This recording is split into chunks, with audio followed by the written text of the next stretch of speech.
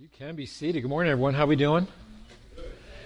So we have been going through the book of Acts, and we are going to be in Acts 14 today, Acts chapter 14. And what we've learned as we've been going and studying the book of Acts this summer, going into the fall, is the tremendous opposition that faced the church, the infancy of the church, and how it got started. And I think sometimes as Christians, we might get a wrong impression or a wrong idea about suffering or trials or setbacks in our lives. Have you ever felt like, God, why me? Why this time? God, this isn't a good time. Okay, could you do it another time, right? And I think what we can misunderstand at times with God is that He uses those times and those trials and those sufferings for His good and for His glory so that we can draw closer to His Son, Jesus. And what we're going to look at today in chapter 14 is we're going to look at this tremendous setback that from the physical looks like a huge setback for the apostles, but yet God uses it for His glory to change the life of a person. And so we're going to look at setbacks today. How many of you growing up or you have kids play Chutes and Ladders or Candyland? How many remember those games, playing those games? How many of you like those games, Chutes and Ladders and Candyland? I hate them. Hate.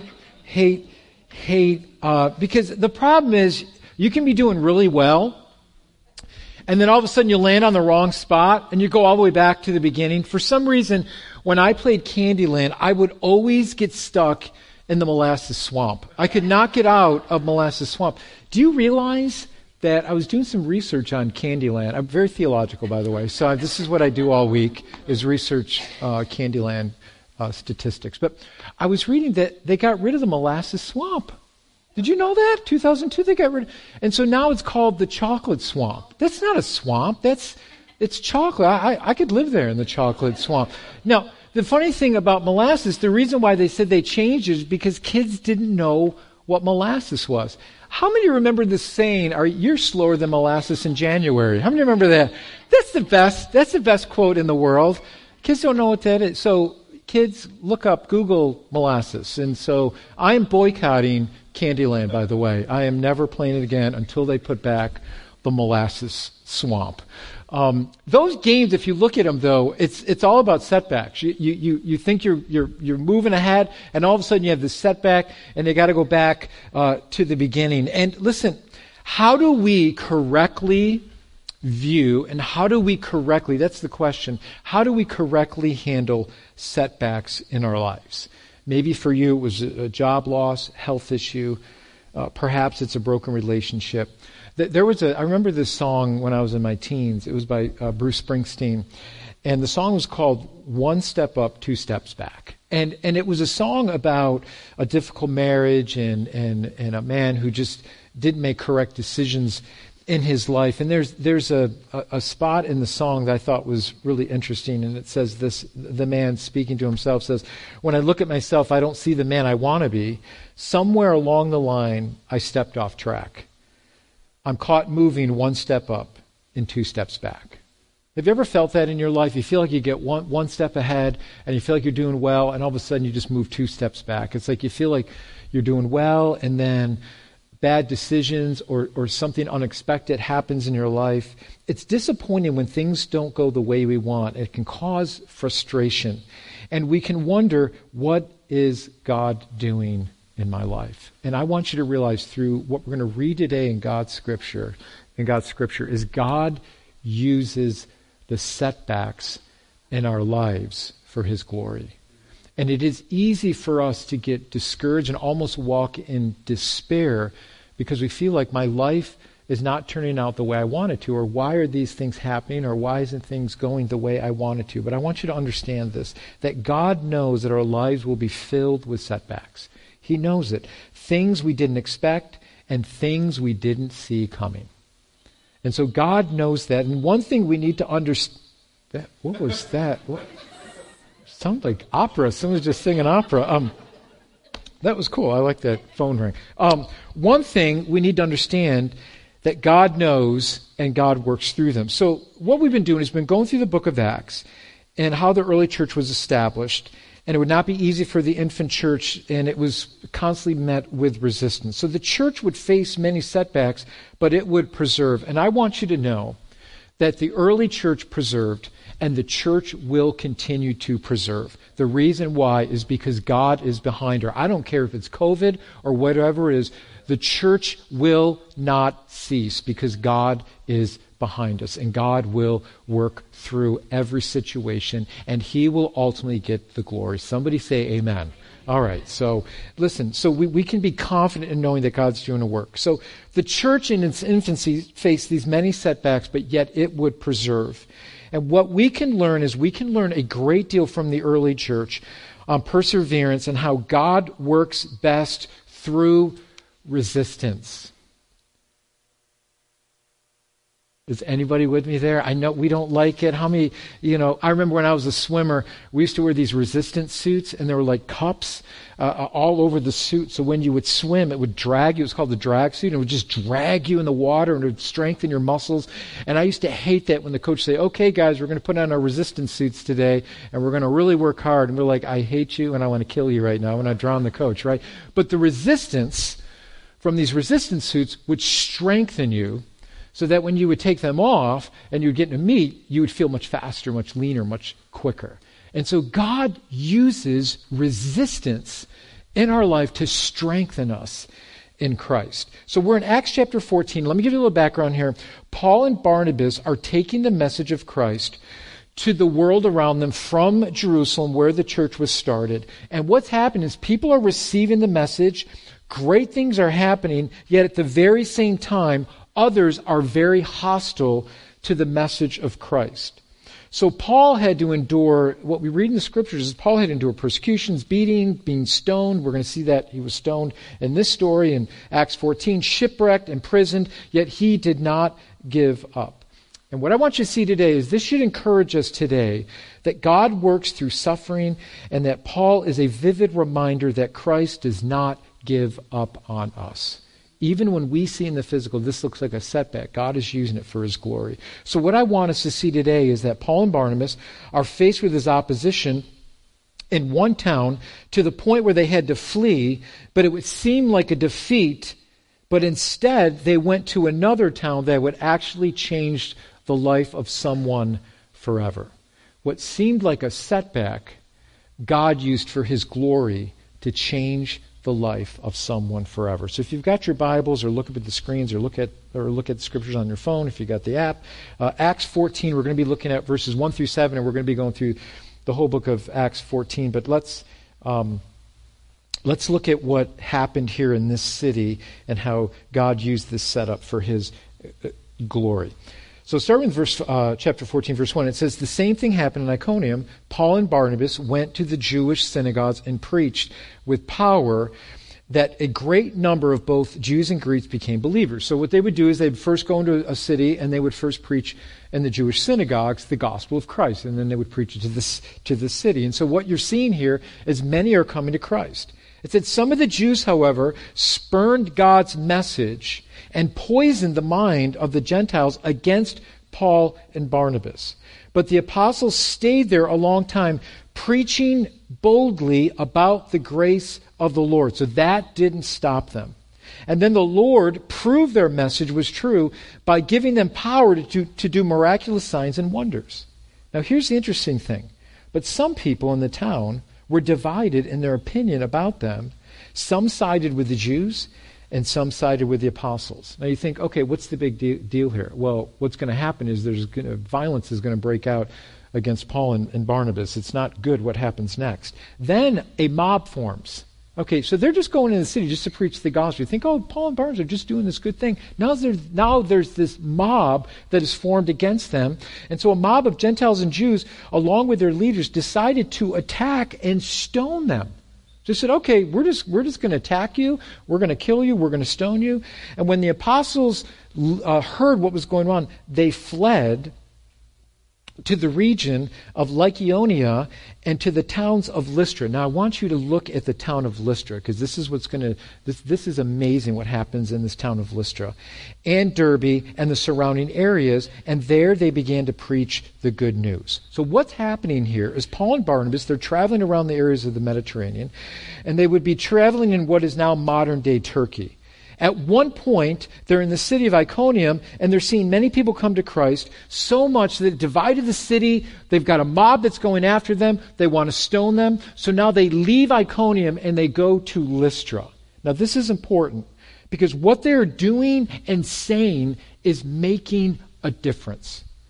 The gospel message is powerful to change lives. So what you're seeing here, this isn't some mamby-pamby message. So what you're seeing, because of the violence that's rising up within their city, it's causing a ruckus, it's causing a division, because lives are being changed. They're seeing miracles happen, and people are not sure. They're like, wait a minute, we don't like what's going on. We don't like this uproar that's going on now and what they're speaking, because the gospel message is all-powerful, and it changes his life because of the power of Jesus' name.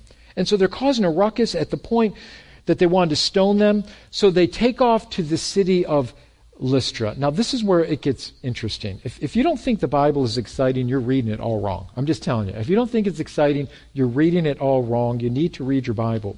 Here's where the setup happens. So you see this, what seems like a setback for them. The apostles didn't give up for this reason. They knew, God knew, that he was going to use the apostles. So they said, listen, I'm not going to give up. We're not going to give up. God's going to use us in this next city. You see, what the apostles understood is they understood that opposition would happen. They didn't falsely believe that there would be no resistance to the message. They knew what Jesus told them, that there would be tribulation, that there would be trials that would come their way from preaching the gospel message. So the apostles didn't give up for this reason. God knew that there was a man in Lystra, and God cared about this man. So let's move on to chapter 14. It says in Lystra, so they moved from Iconium to Lystra, and there was a man there who was lame, and he had been that way from birth, and he never walked. He listened to Paul, and he was speaking. As he was speaking, Paul looked directly at him, saw that he had faith to be healed, and called out and said, "Stand up on your feet." At that, the man jumped up and began to walk. What's interesting about this is Paul had insight into this man's heart. The Holy Spirit gave Paul the ability to what was happening spiritually in this man's heart. Listen, the battle we fight in our lives is a spiritual battle. It's not a battle against flesh and blood, the Word of God tells us. It's a spiritual battle. And it would have been very easy for Paul and Barnabas to get discouraged and said, listen, we didn't sign up for this. We didn't sign up to get stoned and to get killed. They could have easily gave up and said, hey, we're going back home. But they knew the purpose of their calling. And they knew that suffering would accompany that.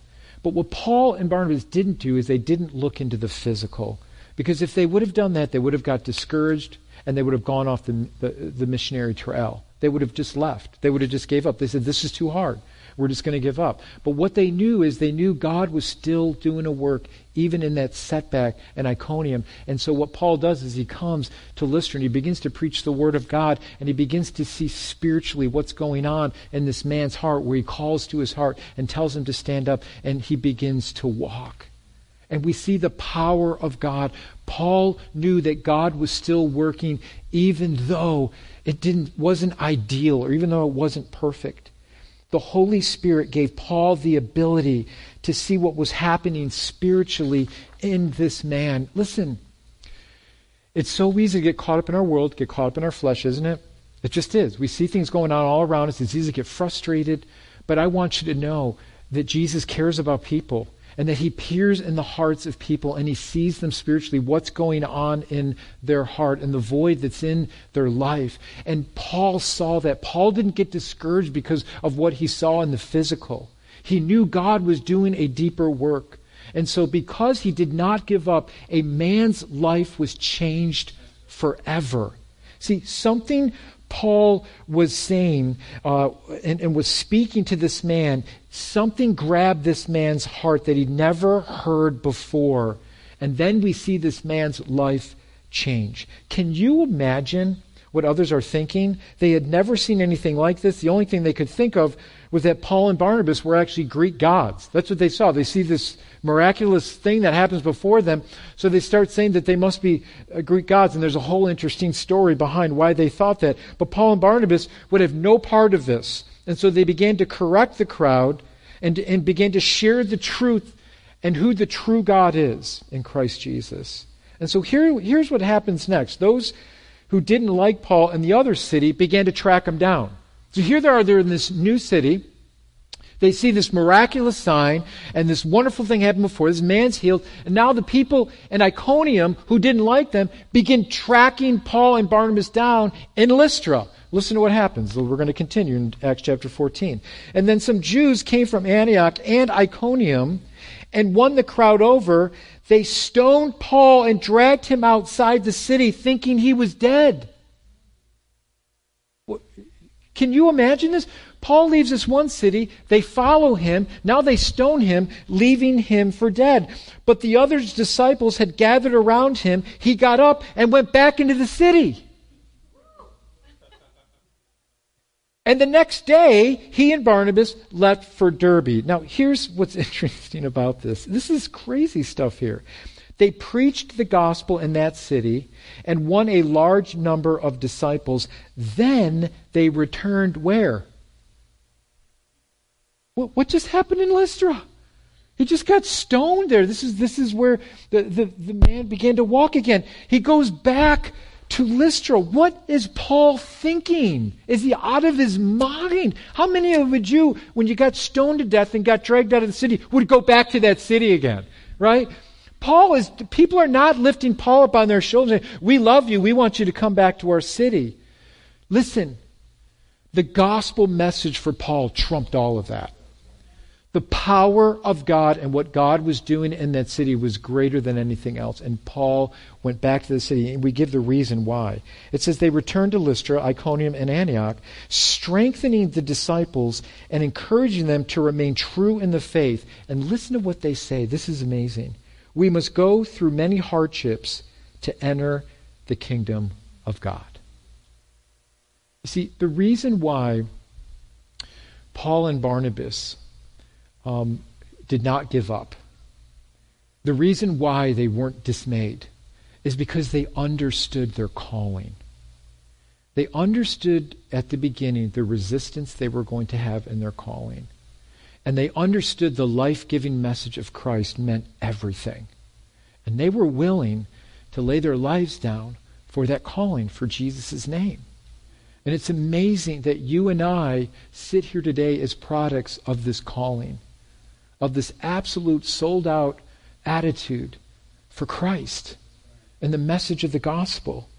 And so he said, listen, we must go through many hardships to enter the kingdom of God, when easily they could have been dismayed, discouraged, disgruntled, easily given up. But they knew Christ was with them the whole way. They knew Christ was not going to leave them or forsake them. And so what they did here is incredible. Paul and Barnabas appointed elders for them in each church, and with prayer and fasting committed them to the Lord and in whom they had put their trust.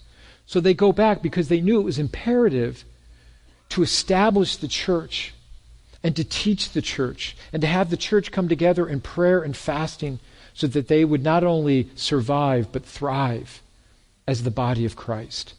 And so here Paul lays his life down for this and begins to strengthen other leaders. The very same city that Paul was stoned in Lystra, he goes right back to that city. And the reason why he goes back to that city and these other cities where he was not welcomed is that he had friends there. He had one friend who was healed, and then he had others who became disciples of Jesus. He encouraged them, and the churches were started there. Now, if they didn't leave Iconium, they would have never met the man in Lystra. See, I want you to see something here. Your setback, God can use for his setup. Your setback, what you see as a setback, is like, God, how can you use this situation? God uses it for his purposes and his glory. Even though Iconium looked, they're like, hey, you're out of here. We don't want you here. We're going to kill you if you stay around here. Them going to Lystra meant everything for this one man because God cared about this one man.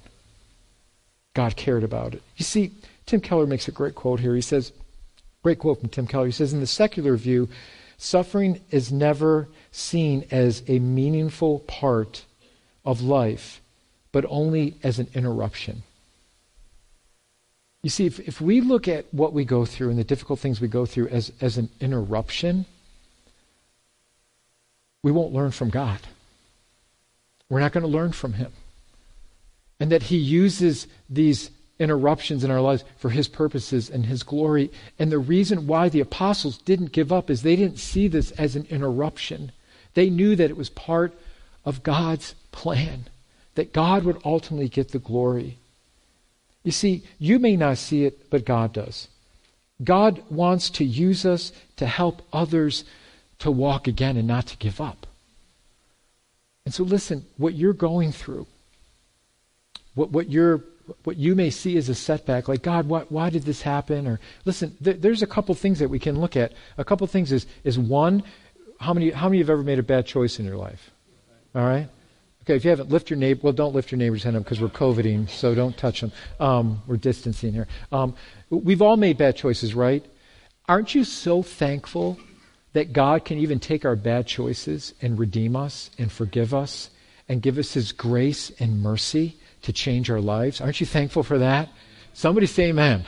Be grateful that even our dumb choices and the wrong things we've done in our life, God can redeem that and use it for his glory and his purposes through his wonderful grace. And then there's things that happen that we're not in control of.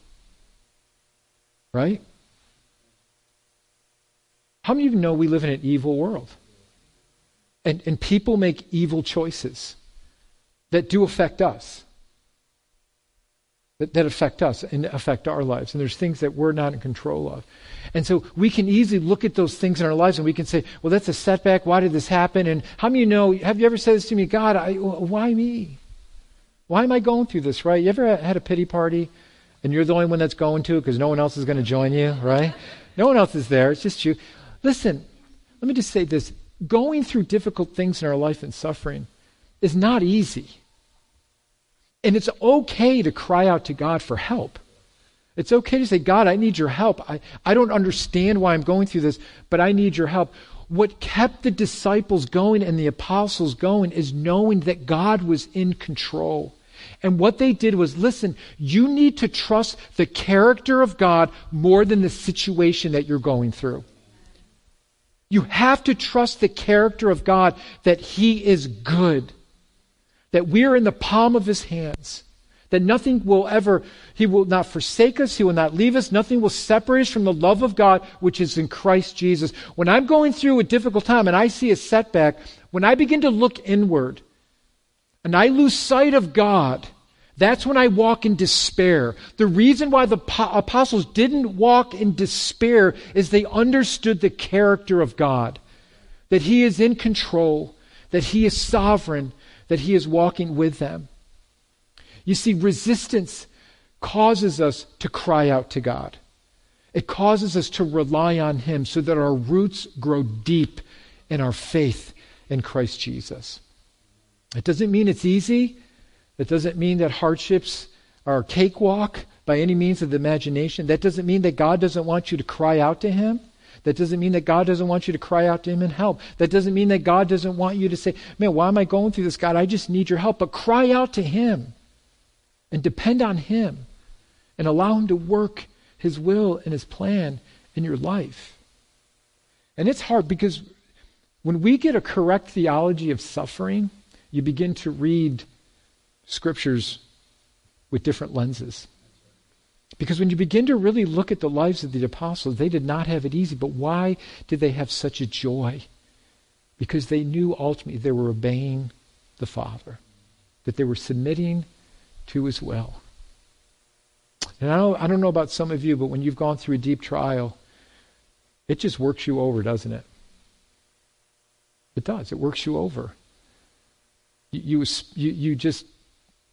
have a lot of emotional energy that you put into it. And you're like, God, I don't know if I have any more. I don't know if I have any more to give. And then you discover the grace of God. You discover the words that Jesus said to the Apostle Paul, that in your weakness I will be strong. That my grace is sufficient for you. I believe over and over and over again, Paul had to completely depend on that grace that was sufficient for him through all he went through. And compared to what he went through, we don't really have it that bad, do we? Right? But he depended on the grace of God. So the man who couldn't walk is really symbolic of our life before Christ, isn't it? Sin cripples us and it takes away our freedom. It takes everything away from us. But Jesus came to set us free, to allow us to walk again. And so by this man walking, we're seeing this freedom that he has now in Christ Jesus, that Christ Jesus has the power over everything. You see, our suffering is never wasted. It draws us closer to Christ. Your suffering is never wasted in the sight of God. It draws us closer to Christ. The only way that I can even get a sense of suffering sometimes, or even in my life, some of the things that I've gone through, and in my life, Kathleen and I have gone through, I've got to look to the cross. That's the only way, because I think sometimes, have you ever felt this way, like, oh man, I can't wait to get to heaven so I can ask God about everything I went through. Like, God, why did you do this? Or why did this happen? You know what I think now? When I get to heaven, I'm not even going to care. I'm just going to be glad to be there. I'm not even going to care anymore. I'm with Jesus now. I don't care. You did it for your glory. I just trust your Lord. I'm not going to care. But the cross helps me to make sense of suffering. Here's why. And how God can use setbacks for his glory. Think about the cross for just a minute. Now, we're looking at the cross, right? So we get it. We're like, oh yeah, Jesus died on the cross for my sins. Isn't that wonderful? 3 days later, he rose from the grave, conquered sin and death. So we have that faith to believe because we're looking back. Have you ever wondered if you were living at that time? Yeah, amen. Yeah. Have you ever because think about, would I have that same faith? Because all the disciples deserted him. Because the cross looked like such a setback. How would someone claim to be God and be a Savior die on a cross and give up so easily at the hands of evil men? And God says, you don't understand. I'm using this. I'm using this for my glory. The thing that seems so wretched and ugly and filthy and disgusting, I'm going to use for my glory. That's what he does for us. He uses our filthy lives before Christ and the sinfulness of our hearts, and he changes us in the power of Jesus' name, and then gives us Jesus' righteousness. Until I realize the filthiness of my heart, I will never realize the magnitude of his grace and how perfect it is. So when I look at the cross, we would think, what a defeat. God, how can you use this for your glory? This is not a way a Savior is supposed to die. The Savior is supposed to come and rescue us from Roman tyranny and become a king and set himself up right now. But that wasn't God's plan at that time. And so we have the Savior of the world dying on a cross. The cross, for so many, seemed like a great defeat. Disciples thought it was over, it's done. Yet God used the cross for his biggest setup, the resurrection. And Jesus conquered sin and death. And so today we look at an empty cross and we look at an empty tomb. That's what kept the disciples going, is they knew that Jesus was alive. So that what they suffered was for him was not even in comparison to what he suffered for us. If you keep that in perspective, God will give you a joy that you can never, ever experience in your circumstances. And I've got to remind myself, I talk to you guys all the time about being gospel-centered. And what I mean by that is we got to keep going back to the cross and realizing what Jesus did for us and realizing the magnitude of his death for us and the grace that was given to us. That keeps you centered. That keeps you from stop depending on yourself and your own goodness and what you've done and depending on the righteousness of Christ. The reason why the apostles stood firm in their belief is because Jesus was alive. And they knew what was waiting for them. They knew that they had an eternal reward in glory for them because of what Christ secured for them. So I would just encourage you. Listen, this was a downer. I'm sorry about that. But listen, we're just. Hopefully, it wasn't a downer. I hope it encouraged me. I was just preaching to myself. I didn't care if you guys were here or not, but I was just preaching to myself. Listen, we're gonna close in song, and we're gonna just sing about the name of Jesus today. His name is beautiful. His name is wonderful. And listen, I don't have a 1, 2, 3 step for you today. I'm sorry. All I got for you is Jesus. That's all I got for you today. And I would tell you today, whatever you're going through, whatever setback you might be in today, you turn that over to Christ. And you rely on his strength. And he will give it to you if you turn it over to him. I don't have the answers for why this is happening, but I know the character of God, and he is good. And nothing will ever separate us from the love of God, which is in Christ Jesus. That's our hope today. So, Father God, we come before you today, and Lord, as we open up our hearts to you, as we just close in song today about the person and the character of Jesus, I pray for anyone here today that is just struggling with their setbacks or struggling with their past or struggling with what they're going through now. I pray, Lord, that they would just turn that over to you, that we can trust you with our suffering. We can trust you, Lord, with our setback, knowing that you are good and that you're going to use it for your glory.